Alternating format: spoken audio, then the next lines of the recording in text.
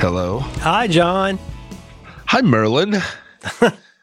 The Skype ring was so chill this morning. I don't know what my settings are, but it was just like really vibey. Huh. Are you sick? You sound like you got a little cold. Ugh. No, do you not want to say? It's fine.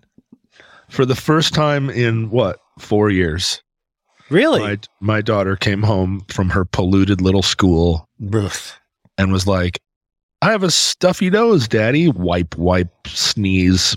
Ugh. And I said, "You know what happens is that you and your mother get sick for 2 days, and then I get the same thing, and I'm sick for 14 days." Yeah, you're very vulnerable to these things. There's other ways in which you're don't seem vulnerable, but it seems to me that cold type things have historically gotten you. And now that everything's back to normal, John, we're back to normal. Yeah. Everybody's walking around, shucking and jiving. Yeah, they are. Those little fucking sponges, with all due respect, they're little fucking sponges. Yeah, they are. You know? Yeah, and they bring sickness into your home. And they touch so much. Ugh. Licking doorknobs, and I guess they don't have to wear masks anymore. I would have had them wear masks the rest of their lives. Cut down on all that high school kissing. Oh yeah, public display of affection, PDA they call it. Yeah. But so here I am, and I'm sick. And how far in are you? Well, it started probably. Her mom's out of town for 2 weeks, so she and I have just been, having a good old time. And then probably Friday. Oh, John. When it started. Are you okay to do the program? Oh yeah, I'm not some damn Benjamin that cancels the show when he's got a sniffle. Okay. Good. Oh dear. Okay. He's back, everybody. It's a comedy cough, but it's also a real one. I was so scared because if you recall, I was several years ago in the Aloha era, I was having panic, and a lot of the panic was triggered by feeling like I couldn't clear my nose or my ears, that the claustrophobia of it. Mm-hmm. And that, I don't have to tell you or our listeners about panic. No. But I got into a cycle of thinking about it, such that when I wasn't sick, I could work myself up just by thinking about the future time that I got sick. Yeah. There will one day be a time that I get sick, and it will be like this. What a nightmare. And then I would off to the races, right? Yeah. Yeah. You can't tell normal people about this. No. But this is how the idea of something in your head feels even more real to you than the real thing feels to me. Yeah. That's pretty close. Yeah, that's pretty much it. So when I felt this first coming on, I was dealing with what had probably been 5 years of suppressing panic around the idea that I was going to get sick one day. Because when was the last time any of us were sick? I've been sick since. You mean like with a normal cold? Well, with any kind of thing, I think I stopped licking doorknobs probably in 2017, and I don't remember the exact last time I got sick, but I broke that cycle of getting sick twice a year for 2 weeks each time. Anyway, it's been a long time. Probably one of those times, probably during Aloha period. There were a couple of times on airplanes where I just was sick and on an airplane, and awful. Mm-hmm. So I felt this whole thing of like, oh no, this is it. Like the last 5 years I've been on the edge of panic anytime I sat and thought about what's going to happen the next time you get sick. Even though you, just to be clear here, even though it was the sort of the dread of potentially getting sick that was, and that's apart from the whole like actually being sick, right? It's the thinking about it. It's the anxiety, the feel like the panic of imagining that you could get sick, and then you become over like attenuated to the symptoms and stuff like that. Yeah, there's like a panic animal inside that 99% of the time walk around. Panic animal is just is curled up in its nest. You don't know it's there. You're not thinking about it. But for me, the idea of a head cold and a chest cold triggered all those. I had connected it to all these claustrophobic feelings, to all these, buried alive panics or whatever. Yeah. I don't know how I connected it, and so if I'm walking along on a sunny day, and the idea would come into my head like, well, one day you're going to get really sick and you're not going to be able to breathe. And panic animal just would wake up out of its nest and suddenly just be like a little almost weasel. Like it was the panic animal sitting there in its little panic animal dog bed, and then some kind of an alarm goes off, or some dog howls, and it hears it, and that panic animal knows, oh, this is my time to shine. Yeah, and it's just spinning around, and its dog, it's just chasing its tail, like sitting there, like because I used to get what they call stress bumps, and I don't get them so much anymore. They get less, talking about cold sores, they get less severe over the years as the amount of virus in your body sort of dwindles. But I am so with you, because anybody who's gotten cold sores, who has stress bumps, who has whatever that is, herpes simplex, whatever, there's a feeling that you get when you look in the west. There's a feeling I get when I look to the west. Oh, you have a piece of that's right. Sore. You got it. Yes. Yeah. Lord of the Rings. Exactly. Gollum was the evil one. But it's difficult to describe, because this does sound completely mental. But I don't know if this is a result of being the sort of person who frets about these things, but they used to, like when I used to get them, like in high school and college, it would lay me low when I get a cold sore. Because, it's essentially, I'm somewhat immunocompromised in a number of ways. And that's one of the ways, which is like, if I run down too much, used to be if I smoked too much weed, if I stayed up too late, if I did all these different things, I could pretty much guarantee I'll get one. But what I'm trying to describe and failing to describe here is this feeling of like, I wonder if I'm getting a cold sore. And you do that kind of thing where you go like, because if you're a veteran, you know what those feel like. Yeah, and it seems almost, this might be a heuristic, but it almost always feels like the cold sore is preceded by the panicky feeling that you're getting a cold sore. And I don't know what's hooked up to what, but I do know that, then you do get one. Because guess what? Now you're even more stressed out. Yeah. You know what I mean? Is it kind of like that? Does the panic animal have a role, do you think, that could be positive, or it's mainly just it's the pet animal of the Welsh troll? I always think of the cold sore thing as one of those tiny little tinkly bells that someone in Downton Abbey rings up in their room. Tinkle, tinkle, tinkle, tinkle. Oh, maybe it's come up here and empty my chamber pot or whatever. Yeah, where you just barely hear it and you're tinkle, tinkle, tinkle bell. Oh, here it comes. No, I don't. I have been trying to find like a use case for panic animal, and I don't see one other than just like the pure like I'm being chased. Yeah, I'm being chased by a Dracula on a bridge in Romania. I need to run. Right? There's the kind of panic animal, jumps up, starts barking. Maybe, I think this is such a human condition thing, is, maybe what, 2, 3, 4 times a year, the panic animal was maybe not such a bad thing. But then all of those other times, it's just sitting there going, my turn? Is it time for me to come out? Because it's not actually connected to anything real. A panic animal is not, it's not the same as like, do I have quick reflexes it's not even the same as hitting a fire alarm that would turn on the sprinklers. It's really just more that like, let's have more people run in the crowded theater at once.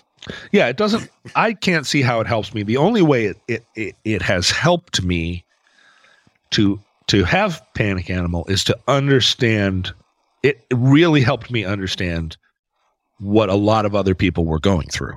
Because up until that point, up until just a few years ago, I had never connected anxiety feelings or any of the other things going on in my life to actual panic. And so when people would talk about panic attacks, or when they would, would sort of make decisions based around whether a panic animal was going to appear or not, I was always like, what are you talking about? Like, man up or whatever. I mean, I've certainly been the sort of person that would say, well, how about you just calm down? Couldn't you just calm down? Like, nothing's happening, to quote the great Walter Sobchak, nothing is fucked here, dude. Like, there's nothing wrong. You are, as your friend Dan Benjamin liked to say, like, you're just a guy in a room. There's nothing happening right now. That's all happening in your head and in the vicinity of your panic animal's dog bed. And it was only having it that I realized, oh, right, of course that doesn't work. It's the same as telling a depressed person that there's nothing wrong and they should cheer up. But also, I think, so in addition to like showing me there's a whole other world on the other side of a curtain that I didn't know was there, and everyone now has my explicit sympathy. Yeah. It helps a lot for it to affect oneself. Yeah, it sure does. It can be a real booster dose of sympathy in some ways. It can, because it's just like, because it's not rational. It's really not rational. And words are insufficient to describe it. So there's no account that I read in a book where I'm like, I get that. It's really, and I think that's another thing that it taught me was that, oh, I see. So there are a lot of things out there that I'll never understand if it doesn't happen to me, but also people that it's happening to have to also realize no one's ever going to understand this. So you can't expect people to know, right? You can't. When I was depressed, the reason I talked about it so much was that I understood no one could understand, and that wasn't their fault. Right. It wasn't somebody's fault not to understand. I appreciated their sympathy, but you can't help but be frustrated with them, but it's not their fault either, right? Yeah. And so Panic Animal, what it taught me was I needed to learn to self-soothe, which actually helped me across the border into normal life, because actually I did need that. I did need to figure out how to calm myself down, not in a panic context, but like when somebody, when some teens give me a little bit of guff out in front of the drugstore. Mm-hmm. Do I engage these teens in a battle of the wits that turns into an actual battle? Or do I self-soothe and get in my car and go on with my day and have a nice day? There's a lot of levels. I feel like there's a lot of levels, because there's a part of you, part of one, that maybe is the same sort of person who will go, well, why don't you just calm down? Why are you freaking out about something that's not happening? Where you could try to do a certain kind of self-talk, even as you know that it's not very effective, but that kind of self-talk that's like, what I've come to call the mean dad voice, the like, oh God, what are you doing? Like, come on, knock it off. Like, but there's more, there are levels to it where it's like, sometimes your brain is trying to tell you something. A lot of the time it's not, but we get crossed connections.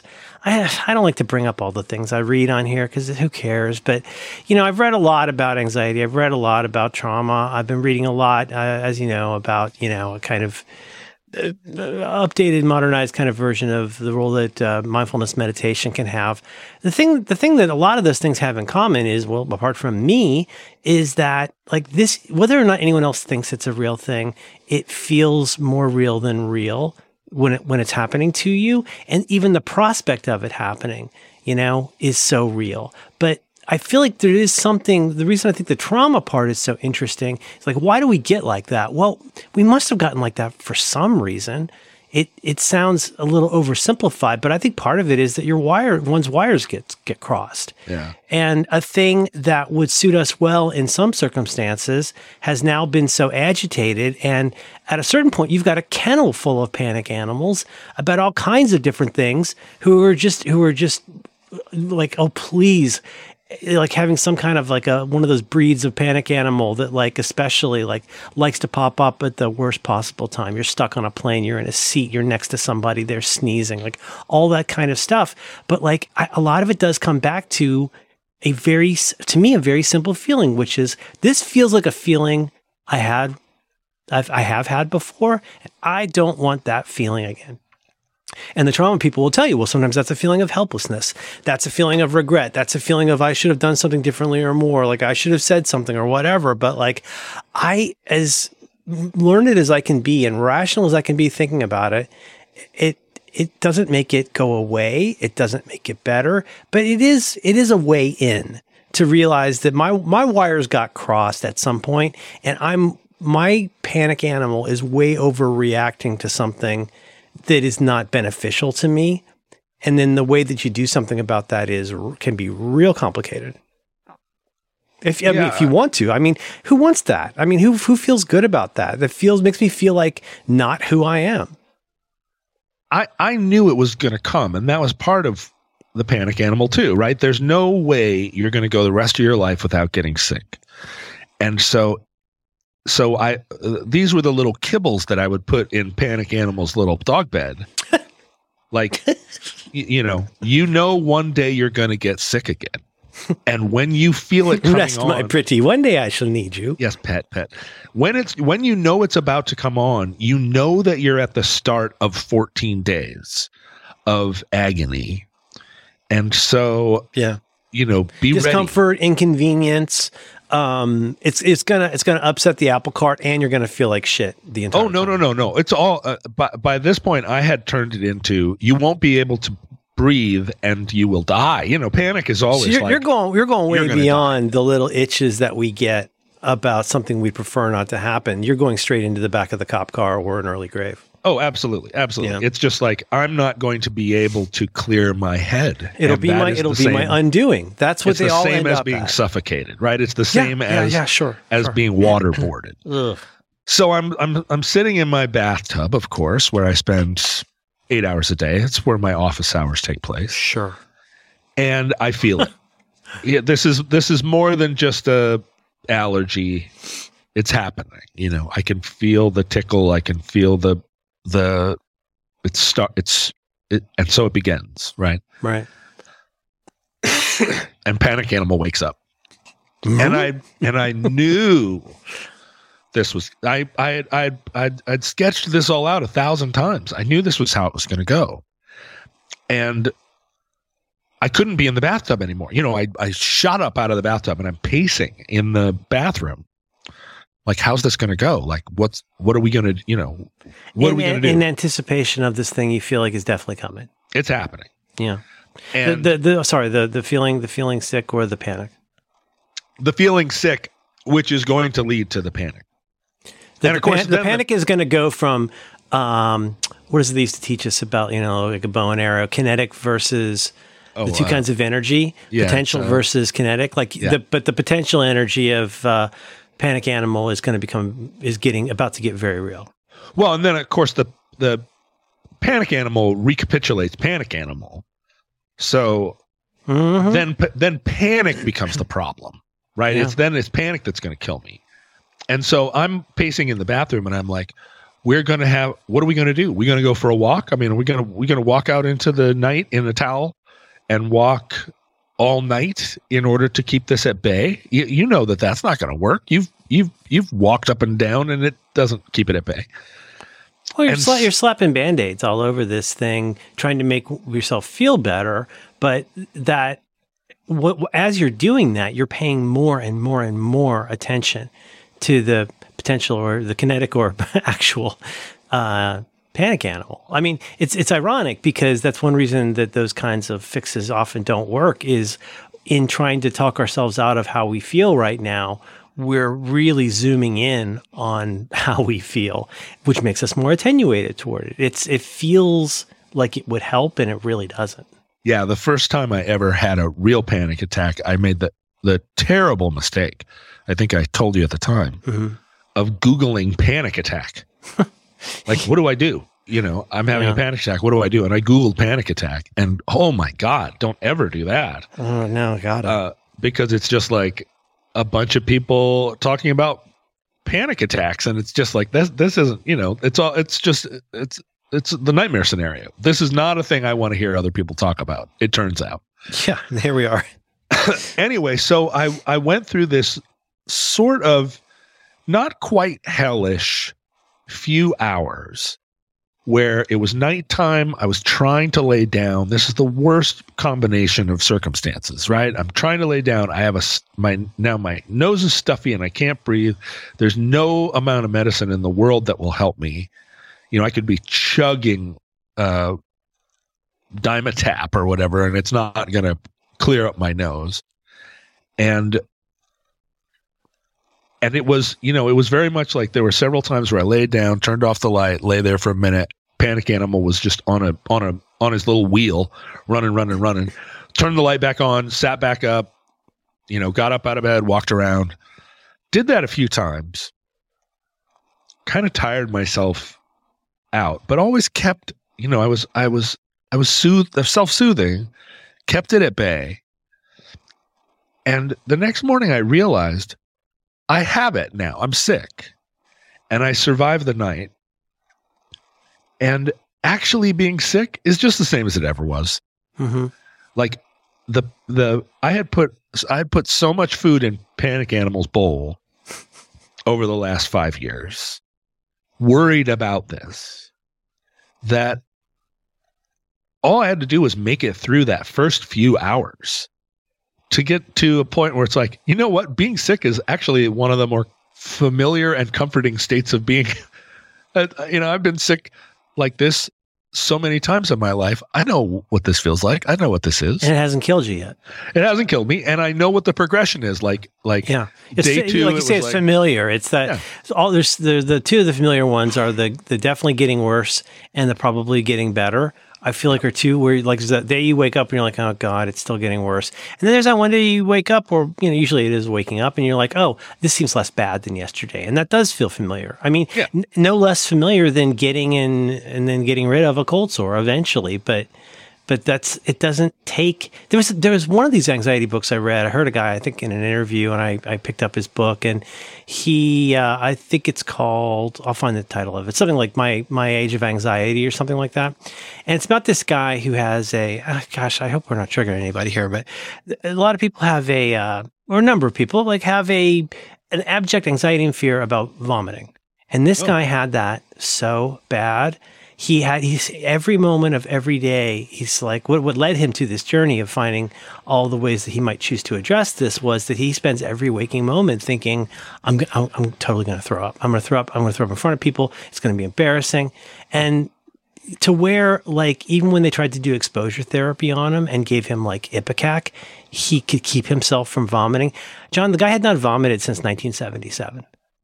Is the punchline, if you like, which is that this is a grown man, you know, over 40 years, he hasn't vomited, but that does nothing to change the fact that that's still the overriding anxiety in his life, even though it's not like something that happened just yesterday, but like feelings are real. Anxiety is real. There are ways to address it, but like just for the neuro tips, I call them, just be aware that it feels extremely real.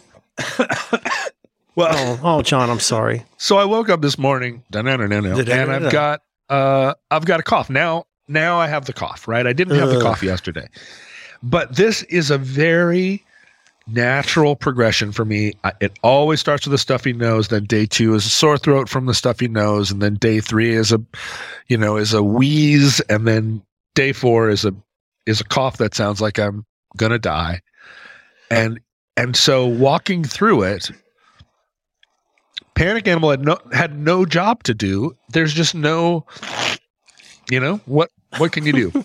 You can't help me here. Does he go back to sleep? What's he do?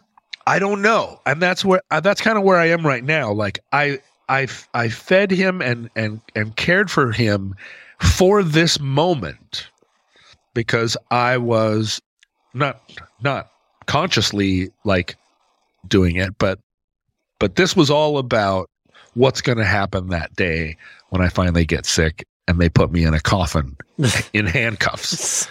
Slam the lid with a bag on your head. and in fact, what happened was I spent a few hours trying to keep myself, like tamped down, just using absolutely normal techniques of like, you're fine, it's fine, just it's fine, you're going to be fine. And then what's what have I learned? Right? I can sit here right now and talk about it. I can sit here and not be able to breathe and have a cough, and I'm fine.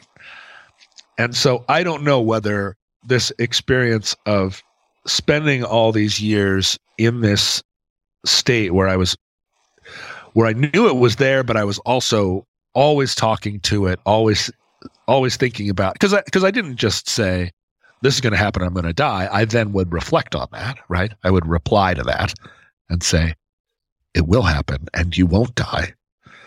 So I don't know where I am. I don't know whether when I get better at 3 months from now and I think about getting sick again, but I can't imagine that I'm going to be as panicky that when I'm better, when I'm well again, because I've walked But you're still through this. you're still a little bit in the warm, soothing light of a victory, sort of. Yeah. In that you didn't die, you're not in a coffin yet, right? And so, but it's in that state of mind that we can become more like a neurotypical person who would go like, oh, see, it wasn't a big deal. I'll remember this next time. Yeah. I feel like I don't know if we really can. I don't know if it would be useful to remember that next time. We always tell our kids that, at least I have, like, hey, look, see, it wasn't so bad. You did fine. It's like, I don't know how much it helps when you tell yourself or a kid that. I'm not sure that's really how that process works. But the issue has not been the actual panic. It's been the years of being fine and just walking through daily life, and the little voice wakes it up. And so this is at least some energy I can direct to that voice when I'm walking down the street on a sunny day. And the voice says, yeah, it's a nice sunny day, but what if somebody puts a bag over your head and gives you the flu and puts you in the trunk of a car? Right. I'll say, well, remember how much we spent on this and what the payoff actually was? I don't know. I honestly don't know. The cold sore analogy is really good because there's never a time when you start to feel that first tingle where you don't think, oh, fuck, I'm on a 10-day ride, right? Yeah. Like I look in the mirror right now and I look like a normal person and my life is going good and I've got a date tomorrow, but I know right now I'm at the top of a water slide. There's no situation that's made better by a cold sore. No. And because it does make you feel, it's not just that it's unsightly, it really does make you feel like you've got the flu. Yeah, you're sick. Gross. And I mean, it could be something as silly as like, just I have to go, I have to meet a person in 4 days. I have to take a trip. It could be a new ID photo. Like whatever it is, there's all this stuff. And like for me, I guess it's a canine relation of I don't know if it's a demon dog of some kind, but they are off to the races and they are all running all of my panic animals are running in different directions in explorer mode to go out and find all these different ways that this is going to be my undoing. And I mean, I don't sit around and morosely think about like death or undoing, but like, I don't know. See, this is such a big topic for me. I could talk about this all day, but like, one thing is like, I do think it's a good starting point is to realize some of the distinctions between like fear and anxiety, between like anxiety and panic, right? And it's like there are these things that they have a role in our lives. They have a role from an evolutionary standpoint about helping us to get better about things, or to like to find fuel and mates and things like that. But it's that I don't know. We are, God, how can I put this? I think that the fear I don't think of myself as somebody who sits around having a fear of death. I think what I do have is a fear of something I didn't expect being my dissolution. If I wanted to trade, if I wanted to like really trace a lot of this stuff, I think it comes down to, well, this is it. This thing that is not happening right now, it's going to happen. It's going to be worse than I thought. And like whatever that thing is, it will be my dissolution. And I can't even imagine how bad that will be, except that I know that it will be extremely bad. And I think everybody's got their own flavor of that if they suffer from this. But it's even on the sunny day walking around and, saying like, oh, this is no big deal. Like, I don't know. I don't know how effective that is at inoculating you against future panic and concerns, because you're a different person then. You might be more vulnerable that day, and I get into a certain kind of magical thinking where it's like, oh, well, that happened and now this is going to happen. And it's like, what are you doing? You're a grown man. Don't do that. I definitely don't think that this has cured me of being afraid of being in handcuffs with a bag over my head. Right. Because what is going to cure you of that?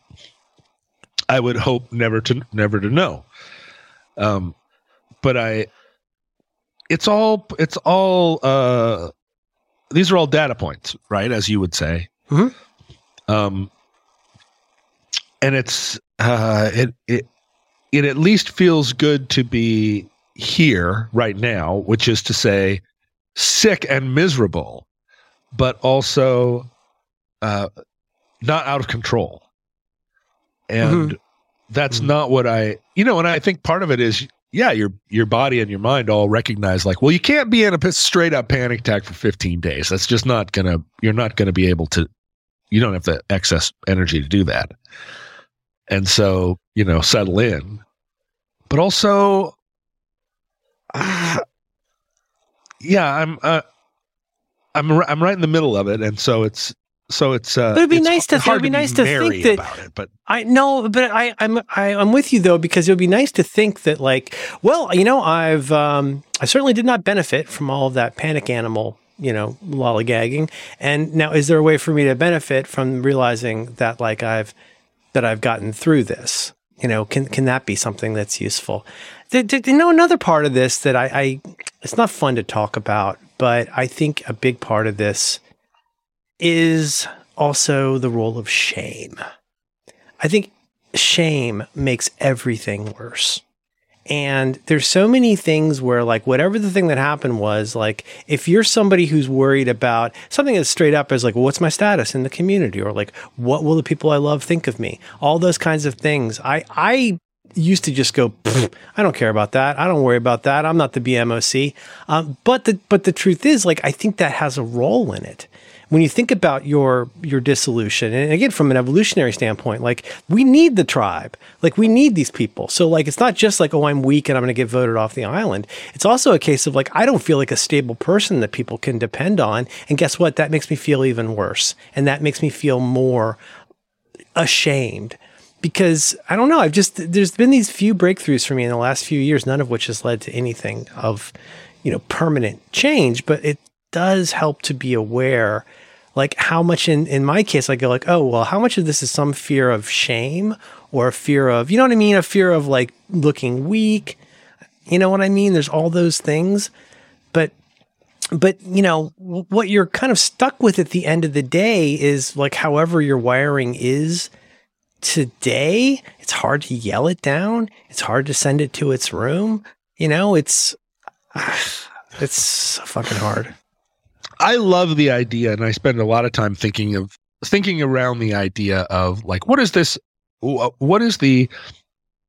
as John Siracusa would say, what is the evolutionary value of this trait, right? How did this trait evolve to benefit us? How did previous generations' genes move forward and benefit from some kind of emotion of feeling, on through to, like, a behavior? Yeah, that's just evolution, right? It's just what everybody knows is the science of evolution.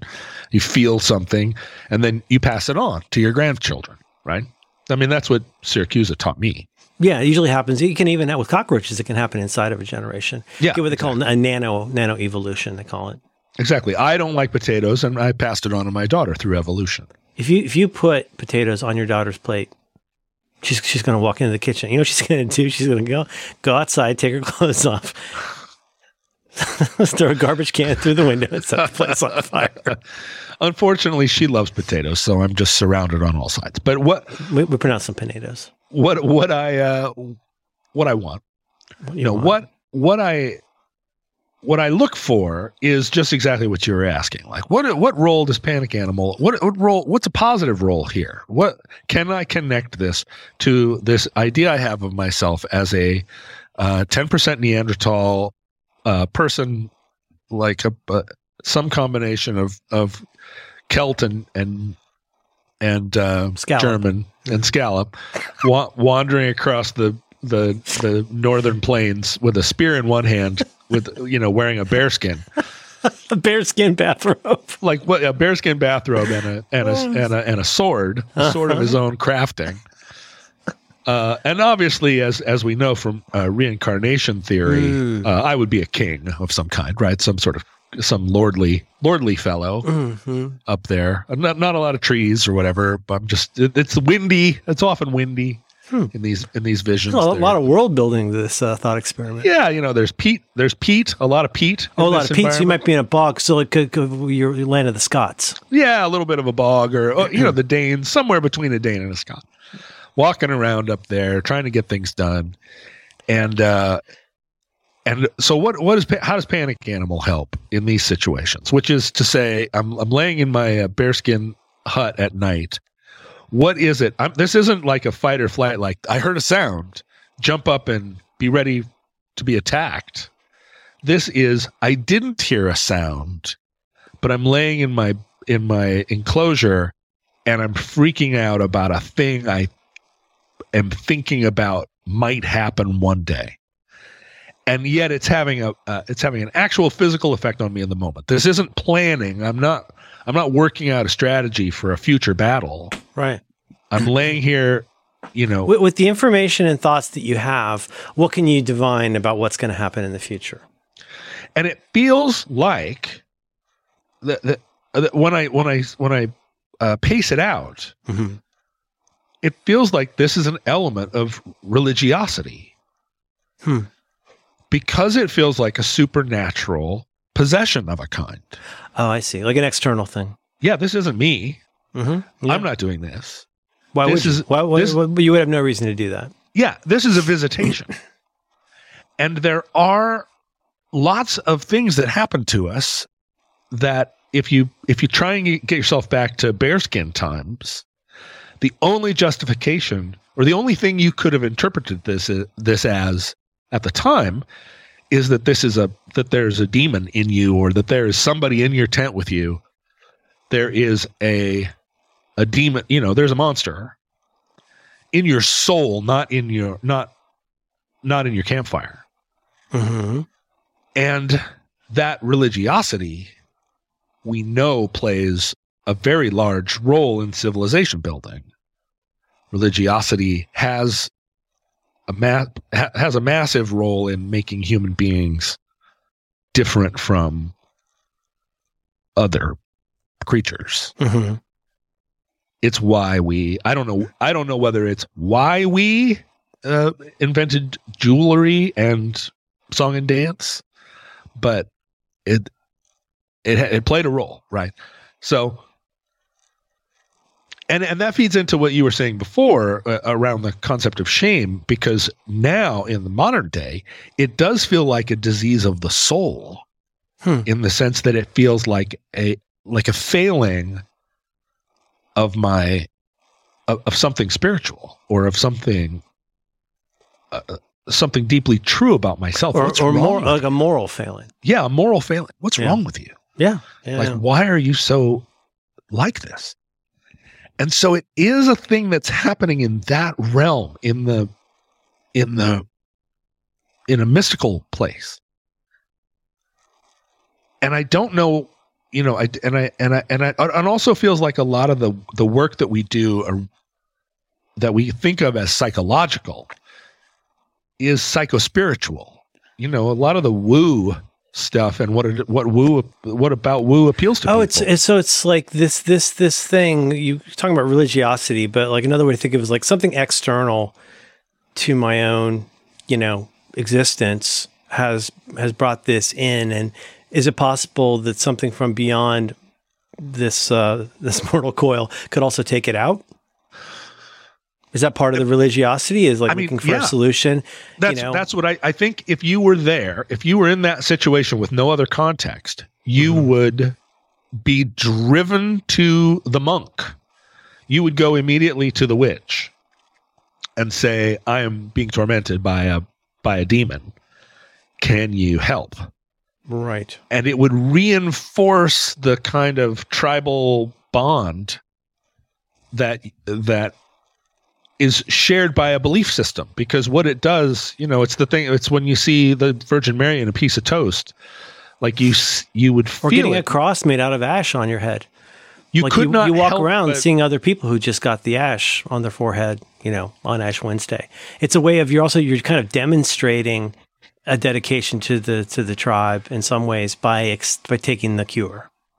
Well, or that there would, a puff of smoke, if you have been taught is the Holy Ghost, or if you've been taught it's the Great Raven, that's what you see. Mm-hmm. And I would feel this. Now I feel it, and I'm like, anxiety and panic. But then I would have said demon or some Norse, whatever the equivalent is of a Norse possession, a ghost. Maybe like a snow sprite. A snow sprite. It could be a Welsh troll, actually.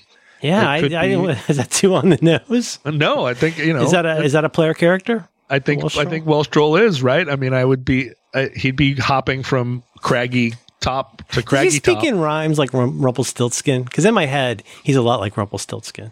He's a lot like Rumpelstiltskin, except he looks like Richard Burton. The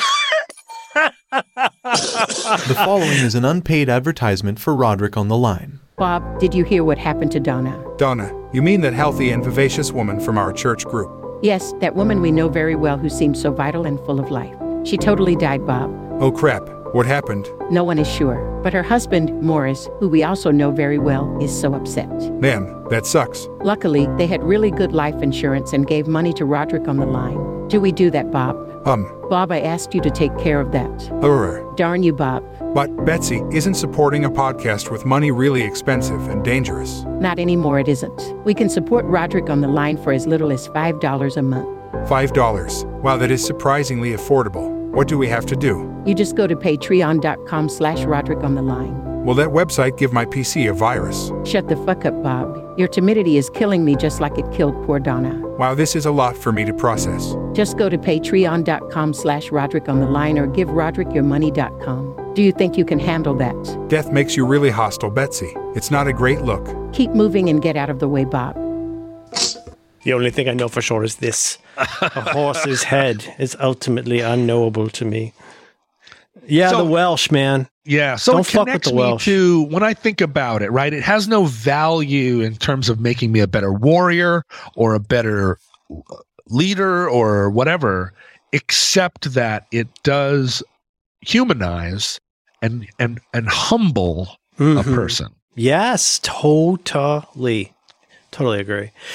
This is one thing I've been reading lately. The evolutionary psychology guy talking about these traits in Buddhism. There's a lot. I mean, again, and I just want to always say, like, I have not vetted this. I am not a scientist. Like, What? I don't You're have a way. not? Well, not. I'm a scientist of rock. You talk to Dan enough that you're probably a Buddhist by association, right? So now you want to have fun with that, and that's fine. No, I'm not talking about reincarnation and stuff like that. But one thing this dude says in this book that I think makes a lot of sense is that, and this goes straight to, your pal Mike and feelings are real. That's Mike Squires, right? Yeah. Yeah. Feelings are real. Yeah. Feelings are real. It's the only thing he ever said that, it's his epitaph. I'm at an interesting point in this book where he's talking about he has a whole section called how do we know our feelings are true, all these things. But the case that he's making that makes some sense to me as not a scientist is feelings arose as a way to give experiences. Oh, this is my own words, but it's really good. Are you ready? Feelings are a way for experience to make an impression on you for the future. Like to learn, to grow, to not die. And, it's really easy to, who knows what we're talking about? I don't even know what period of theoretical time we're talking about here. But in the, in the Grog the Caveman times, you would get a good feeling because you ate this high caloric food and didn't get killed. Over here, you had a panic attack because you didn't get any food. You're really weak and you almost got killed, out on the savannah. And the feelings from an evolutionary standpoint are a way for our mind to imprint on things that have happened before and to lead us toward things that will be good from an evolutionary standpoint and to avoid things that are not so good from an evolutionary standpoint, which I think is a really interesting way to think about it. So it's not that feelings aren't there. It's not that feelings are fake. Feelings are real. They're all of those things. But it's interesting to me as a way in to think about feelings as, and he even makes the case that like you can't make yourself do all these different things. What you can do is have your feelings help motivate you in ways. Like we like to think, oh, it's rational thinking versus emotional feeling stuff. And he's like, well, no, that's not it at all. Like they all come down to feelings. Even the stuff that's the most rational thing that you come up with has a basis in how you feel about that rationality, which was a little bit of a mind blower to me. But I feel like there's always like a good news, often I should say, like a good news, bad news with things like this. And in that case, hey, the bad news is, those terrible feelings you have are real. The good news is that like you don't have to always have those forever.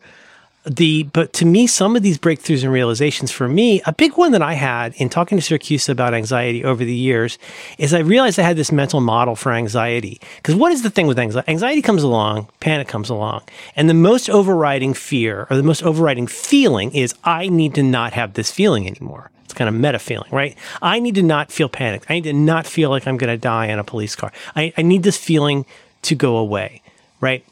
And the trouble is, the thing that I discovered was as a naturally anxious person, to me, anxieties might as well be presented in a box like Kleenex. Because the second I grab one, another one pops right up. Oh. Now, that's a bad news thing in some ways. Guess what? You've got a Costco size pallet of Kleenex that will last you for the rest of your life. But that also then, at least that mental model gives me a way in of going, okay, that's interesting. So what you're saying is there's always going to be something that when I resolve the thing that's making me anxious and panicky, well, I should be good forever, right? No. Well, the bad news is you're always going to have another Kleenex waiting when you pop one up. Another anxiety will always take the place. It's a notional stack that is endless in some ways.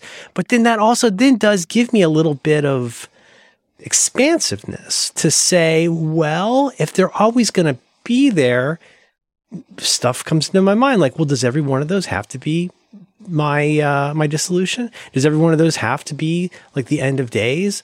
I mean, these are the kinds of things that I don't want to say just give me comfort, but give me an angle into thinking about this as something other than a thing that's utterly out of my control and irrational, inaccessible, and shameful. Right. So if I think, well, I look at that and of course I could think myself to death, but I might go like, oh, the next Kleenex that pops up is, it turns out this really reminds me of this bad experience that I had like in middle school and I don't want to feel that again. And then I get to look at that and go, well, you know what? If I pull that one up, there's going to be another Kleenex right underneath there. I could feel that as a kind of intellectual or emotional death sentence. But instead I choose to look at it as, hey, this is just a thing that's going to happen. Just like bad days and, just stupid shit that comes along.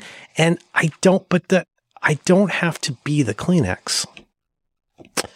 Like the Kleenex. The Kleenex, be the ball, Danny. Uh-huh. See the ball. Cinderella's story, tears in his eyes, I guess. Uh-huh. We watched Fletch this weekend. Are you ready for the Fletch with Jon Hamm? I've watched it twice. Okay, go on. It's very good. Well, and it got a crummy release. But here's, what I'm saying? I'm not trying to give you advice here. I'm trying to give myself a pat on the back for realizing that, like, let me just say it in the most dumb, bald way possible. Feelings are real, but feelings don't define who I am.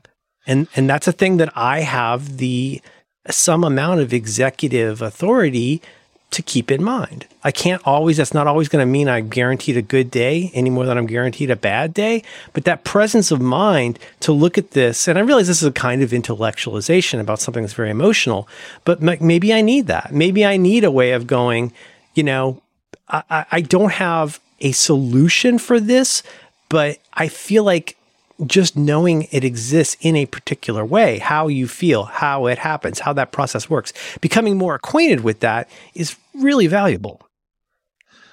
Yeah. Well, all we are is what we are. All we are is. I thought you were going to do Kansas for a minute. We are.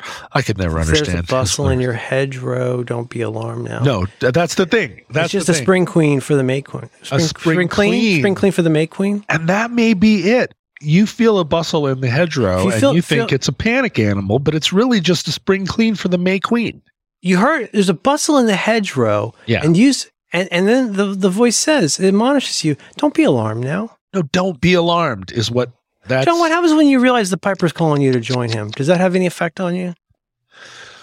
Again, I sit up around my fire and I go, is that the piper? Is he calling me to join him? I think a modern person might say, is that my Snapchat account that's calling me to log in and snap with my friends and say, oh my God, so sweet. You look so cute in that. Oh my God, you're so skinny. Oh my God. I would kill for your ankles. Is that the piper that's calling me to join him? Oh, I don't know. You said there could be multiple pipers, multiple panic animals. I think it might be only one piper. It's just culturally we all think it's a different thing. In Hinduism we might think of as an avatar. This is the William James issue, right? This is the comparative literature thing where it's like, wait a minute. William James is not Henry James, is that right? That's right. Who wrote The Ambassadors? Henry James. Okay. I didn't like that book. I thought it was a little overrated. William James, is he Varieties of Religious Experience? That's right. And so, it's what we all wanted to do when we first started college, which is, hand stuff? I'm going to... No. All right, I went to school in Florida. It was different. A lot of us, you go to college and you're like, I'm going to come up with the unified field theory, right? I'm gonna figure out where. Oh yeah, this is finally going to be the last lock, the last key for the last lock, and now it's all. Yeah. I'm just gonna all this other stuff. I've already been kind of gleaning all of this information from my Weltanschauung, and now I got the last key. I'll probably be done with this in 6 months. And it's why there's comparative religion as a major, or at least a class, and it's why Einstein said God doesn't tickle your fanny with a feather. Nope. Because everybody's trying to figure out, like, well, if this is true and this is true and this is true, what does that tell us, right? About what's true? There's got to be a thing. Because this says there's a thing, that says there's a thing. We should turn this into a PDF. This would be a good ebook. What we're talking about right now. What we need Randall Munroe to do it, because it would just be one of those flow charts he does that's got like 9,000 little bubbles. And that's what it ends up being, because what happens is somebody's like, well, I guess it's string theory and there are a billion universes. And it's like, oh, that's not what I was looking for. I was hoping that it was like a Welsh troll that looked like Richard Burton. And you're telling me that it's an unfathomable, like, what are you even? How tall is he? Do you have a sense? He's small. That's what makes him so scary. I don't mean this to be ableist at all, but there's a certain size of biped human that I find very upsetting. Like if you ever, when you see something that's like not like full size, if the Welsh troll was like 3.5 feet tall, Sir Richard Burton, I assume he's a sir, that would be really upsetting to me. Would he have one of those pointy gnome hats? Well, that's the thing. He kind of looks and acts like Dobby from Harry Potter, the house elf. Yeah. Except he can sing. And he's Does very he play charming. like a lute? Could he be like a Tom drunk. Bombadil type situation? The thing about Tom Bombadil is he's one of the oldest characters. He's one of the oldest characters in Middle Earth, Merlin. He dates back to before the Wizards. How do they know that?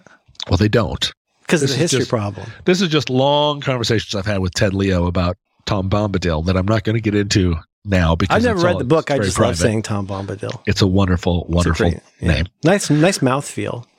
I do definitely feel like whatever. I still believe the children are our future, and I still believe that there is a thing that brings us all together. I see no color, Merlin, in this house. Oh, thank you. Yeah. Okay. And culture, etc. Am I right? Yeah, you're doing great. Can I get a high five about that? Absolutely. This is all going straight into the ebook. And so culture, if I'm right, like everybody has a panic attack, everybody's got phones, and presumably the house elf in other cultures does not look like Richard Burton, but looks like something. Oh, you're not okay. So now, if I understand correctly, you're pivoting to somewhere between Carl Jung and Joseph Campbell. Right in there. You're saying there's right in between. Yeah. Because it's the troll's journey. It may not be Welsh, it may not be a troll, but it's for sure some kind of Welsh troll. That's just what we call it in our culture. That's right. Something's doing. Some people might call it the Great Spirit, or because you got to put that energy Little Richard, they call him. You know, last year, right around Rosh Hashanah, there was I was with some friends, and they were, I don't know, I might have talked to you about this, and they said, "Oh, we're going to go down to the ocean, and we're gonna take a piece of bread, we're going to take a loaf of bread, and we're going to rip it up into pieces, and we're going to throw little bits of bread into the ocean, and those are going to be all the things we want to get rid of this year." And I was like, "Oh, okay, that sounds like that's a cool thing." And so we went down to the ocean, and they all had some little crust of bread, and they went, they ripped it into 4 pieces, threw it in the ocean, and then they were like, "Back to the campfire." And I had this crust of bread, and I just was like taking little pieces and thinking about what the little piece represented and flicking it into the sea. And then break off another little piece of the bread and put the thing in the piece of bread that I wanted to be rid of, sit with the bread and look at it and go, and now it's like a transubstantiation moment. Yeah. This bread now is this thing I want to be rid of, this small emotional corner of my life that I want to have taken. Thank you. Thank you, power greater than myself. Take this and to the sea with you. And after a while, the people that were then around the campfire were like, "Hey, come hang out with us." And I was like, "Look, I didn't start still this. Stuffing bread with regret." Yeah, I didn't come up with this throw bread in the sea, but nobody's going to tell me when I'm done. And I was there. Are you done when you run out of bread, or do you just keep tearing them smaller? As I got closer to the end of the bread, I was like, "Am I through? No, I'm not. There's more to do here." And and it's dark, and the waves are kind of lapping at my feet, and I'm just out there like, "No, this is serious business now. I'm hard at work, and this is real." And and depending on how important you think I am to the campfire party, maybe I ruined it for everybody, because all of a sudden I'm down having some kind of mystical experience, and that's not, and everybody else is like, "Let's have another wee." But it was very meaningful to me. Sure. And I realized, like, yeah, this is the varieties of religious experience. It does. You can. I'm not woo, and I don't take from a smorgasbord of religious little ramekins of little. You're not hot a cafeteria Buddhist. No, I'm not. Like, oh, and I'm going to have a little bit of mindfulness and a little bit of pop psychology and a little bit of. Yeah. Sure. No, I'm not doing that. But I will take home decoration. I think you get some candles and a bell and a bowl. The Jews have been doing it for a long time. They've got some insight into this. And so it's like, I don't want to eat the bitter thing, and I don't want to eat the salt water. Well, enough from wandering in the desert, do you feel like, John? I didn't do that. I wasn't in the desert. I was in a peat bog. Peat bog. So and then tearing bread into smaller and smaller pieces. And I have to acknowledge the privilege of having a crust of bread that I didn't need. Thank you. Wow, you're doing so well with this. I didn't need the bread enough that I could transubstantiate. Well, it must into be my nice. anxieties. Must be nice to have enough food that you can throw it away to wrap your regrets in. Must be nice. You know what, Merlin? #, do better. A lot of kids can't even get Wi-Fi. That's the thing. Yeah. Thank you, Starlink. Thank you, Starlink. Yeah, the Welsh troll, man. Still thinking about him. I'm looking at these pictures of Richard Burton. I don't know, man. I don't know. I know you don't. I know. I don't either. But I'm there. I'm there. We're both there. We're in it. And maybe not to win it. No, I think I'm just in it to finish it. But if I do, will that be my dissolution? Will I lose status in the tribe? What if Dan Benjamin steals all my elk? It's Thursday. It's elk day. And what if I don't get my elk? He wouldn't steal it. It causes him pain just to, if you tell something that's not true. So he wouldn't steal my elk probably. Would he not, though? He'd be late for my elk. Yeah, see, that's what it is. I've started to walk around a track. Huh. You ready for this? Yes. My little girl is on a swim team. She doesn't want to do it. We have 3 times a week she comes and she's like, please don't make me do this anymore. And I'm like, look, I am not going to make you do something that is actually tormenting you. But is that what this is? Or do you just not want, because her coach is I struggle with that because I'm very much like, I'm not going to make you do this. But like, there's also the part of me that is sort of like, sometimes if you push just a little bit further, you'll find a thing about this that's fun that you didn't expect. And her coach is like not a supportive coach. She's a punishment coach. Ugh. Like, she's telling me she's in it to win it. The coach is like, get back in there and let's see your best effort. And my little girl wants the coach to be like, oh my God, you did so amazing. Absolutely. And and even in that moment, I'm like, well, now not everybody you work with in your life is going to be supportive. It's true. And so that alone is probably not a reason to quit just because she doesn't make you feel good at the end of every lap. But it's something we're going back and forth every day because half the time she's like, I love to swim and it's where I want to be. And the other half, she's like, please don't make me do this anymore. And I'm like, I don't want to be my dad where I'm standing on the side of the baseball field going, God damn it, coach, you're missing a good game over here. But I do want to not be somebody that's just like, whatever, baby, let's go get a popsicle. I think there's a downside to that a lot of people don't realize, which is like when I think you have to always be supportive, but I think you also have to be, as a parent, like sometimes you need to be a wall they bounce against gently. Yeah. Better they bounce against my wall than another wall. And if you say like the most craziest thing in the world that you've never said or thought before, if you're just the hormonal teen, for example, like I may not agree with everything you say the second you say it. Because like, if you tell me that you actually are, Sir Richard Burton, oh honey, that's good. That's so good for you. And Elizabeth Taylor. But like, you know what I mean? Like I think there is a line or there is a balance somewhere between like, you don't want to be, oh God, the fucking people in the park right now, John, it's soccer season. And these tiny, tiny kids are getting yelled out. We can hear it, of course, because it's right outside our window, just screaming at their kids.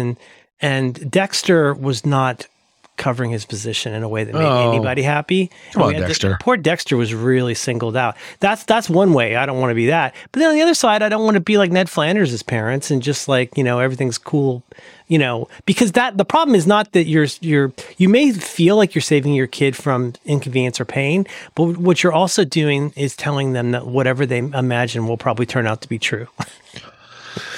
Right. And so I don't want to do that. But one deal I made with her was I said, look, all right, you're going to go in and do that. Here's what I'm going to do. Where the swimming pool is over by the high school. While you are in there swimming, I'm going to be walking. I'm going to be fast walking around the track around the baseball field or around the football field. And so I'm also going to be, as the winter darkens, I'm going to be out there in the rain doing my 2 miles during the time that you're at swimming practice, so that it's not just. I love this project, John. This project is so up my alley. Yeah. When you come up with when you can snap a thing to another thing, I think it helps so much. A simple one would be like, well, I'm going to take a walk because then I get to go get a Starbucks coffee or whatever. But you know what I mean? I think it's so smart that you've made this into an omnibus project for both of you. And so I've never walked around a track. I always scoffed at it because I was like, why would you do that when you could walk through the city like John Travolta at the beginning of why? Do you carry paint cans when you're doing it? You're going to be meeting people. You're going to be wearing really uncomfortable looking shoes. And my hair. Why would you do Hey. And so walking around a track, that just seemed like a weird thing that people, that slobs and just go walk the mall with the olds. There you go. Yeah. But so I'm walking around the track. Walking around the track is its own thing. It's not the same as walking. Totally. Yep. I'm not going to use any words or mention any things, but yep. Yeah. it can be a real good thing. Oh yeah, your body gets into a thing and your mind goes into a place and you're just like, what am I doing? I'm walking. Well, you've also you've taken away, I mean, as much as I think there's a different kind of benefit to, for example, walking around in the greenery, and there's shown benefits for people with ADHD of being around complex natural patterns like leaves and grass. It stimulates dopamine, but we're talking about something else here, which is let's move all of that other stuff aside. And this is just going to be me doing a quarter mile and another quarter mile and another quarter mile with nothing to think about except that being on that quarter mile. Yeah. Right. And it's like being on a treadmill, except there's wind in your hair. And I am really into it now. Whoa. But I'm out there and there's nothing to do except this is an actual living high school that has actual sports teams that are also out doing their sports balls. There's a girls' soccer team that practices for the first half of every time I get out there to go. And then they all get to the end of they're shooting goals and then they get to the end and then they're packing up to leave. And then the boys' football team comes out. Meanwhile, the cross-country running team is setting up over in the corner and then they run off into the trails. And I'm this old dude in the center of all of this action, trying to stay out of everybody's way, trying to stay invisible on this kind of crazy loop that where I'm moving either faster or slower than everything else. And it's having a real effect on my well-being. Is there anything you can talk about? I mean, are there feelings? It sounds like one thing it's easy to lose this in the shuffle is that you aren't hating it. And you probably want to do it again. Like, don't sleep on that. That's good. It's really good if you found something where like you're not dreading doing it again. And does it? I don't know. Is there anything you can share about the experience of it? Well, what I expected was that if my body is in motion like this and my mind then becomes untethered, which is my favorite space to be, but the danger is that I go completely out into a world of the imagination. And that world of imagination is very telling about where I am in life at any given moment. That's a version of the Kleenex box, except in this case, one of those Kleenex is going to push itself out. Yes, right. And so here I am. I got nothing to think about. Now I'm untethered from my body. Now I'm thinking about everything. Now I'm lost in time. Do I start to go through revenge fantasies, or am I thinking about what I would do if I were made emperor of Europe, or am I thinking about how I'm going to get that idea patented, or am I thinking about what am I thinking about? What if you'd been there like towards the beginning of the Great War? Could you have done anything to prevent that from happening? Thank you. I saw an interesting one the other day. If you had time travel, but you could only go someplace for 60 minutes, and then you would immediately be returned to now. So you're not going into the past or the future to live there. You have 60 minutes. Oh, I like that. Where would you go, and what would you do for that 60 minutes? And I was like, whoa, okay. All right. There's an idea that I will chew on, right? Like you need 60 I would think minutes. about that for at least 3 laps. Yeah, you can't even, 60 minutes, you can't even introduce yourself to a stockbroker in that time. You're going to have something really well planned out. Yeah, exactly. And you can't, there's no cheats, right? No infinite wishes. You can't wish somebody else. You can't time travel somebody else to have been there to lay out the violin case for you or anything like that, right? No. You got to land and nobody's ever heard of you before. And you're like, hi, I got 60 minutes and here's what I need to tell you about the future. But I've noticed that in my laps, I am not going to bad places. There are a lot like you'd feared or sort of dreaded. Yeah. There are a lot of people that belong in a shipping container in the desert, but that's not where I'm at right now. And that is also recapitulating. Like if I can do an hour's worth of walking around this track and not once find myself in some like ferret hole, but I'm just, I'm still up in space and like nothing. Well, and I know this is not what you're saying. This is something that I would think though, but also to be aware that if the thing you dreaded or feared does come up, you'll just deal with it the way you would deal with any other thought, which is, that it kind of passes through. You go on to the next thing, but it is ultimately we who decide how much we're going to cling to the bad thoughts. I feel like. Yeah. Well, and learning how to, it took me a long time to learn how to go, wait a minute, you've been thinking about this for an hour and how's that working out for you? This is not good. This is not helpful, and you're not happy here. You don't have to do this. Yeah, the first thing you needed to do was recognize that that's what you've been doing. John. This isn't nature. Your heart grew 3 sizes that day. That's a big deal. That's a big fucking deal. Yeah, and I went back and gave all the presents back to the Who's, and about halfway through, I was like, "What are you doing? Did you carve the roast beast? These are extremely valuable presents. What? They don't know they're gone." So there's that, right? That you learn how to not do that. But oh my God, I had a moment the other day where I was on the verge of lucid dreaming. Oh boy. I was in my dream. And I was standing there and I was like, wait a minute, you're in your dream. You're in the dream. Uh-oh. And I was like, I'm in the dream. In the dream.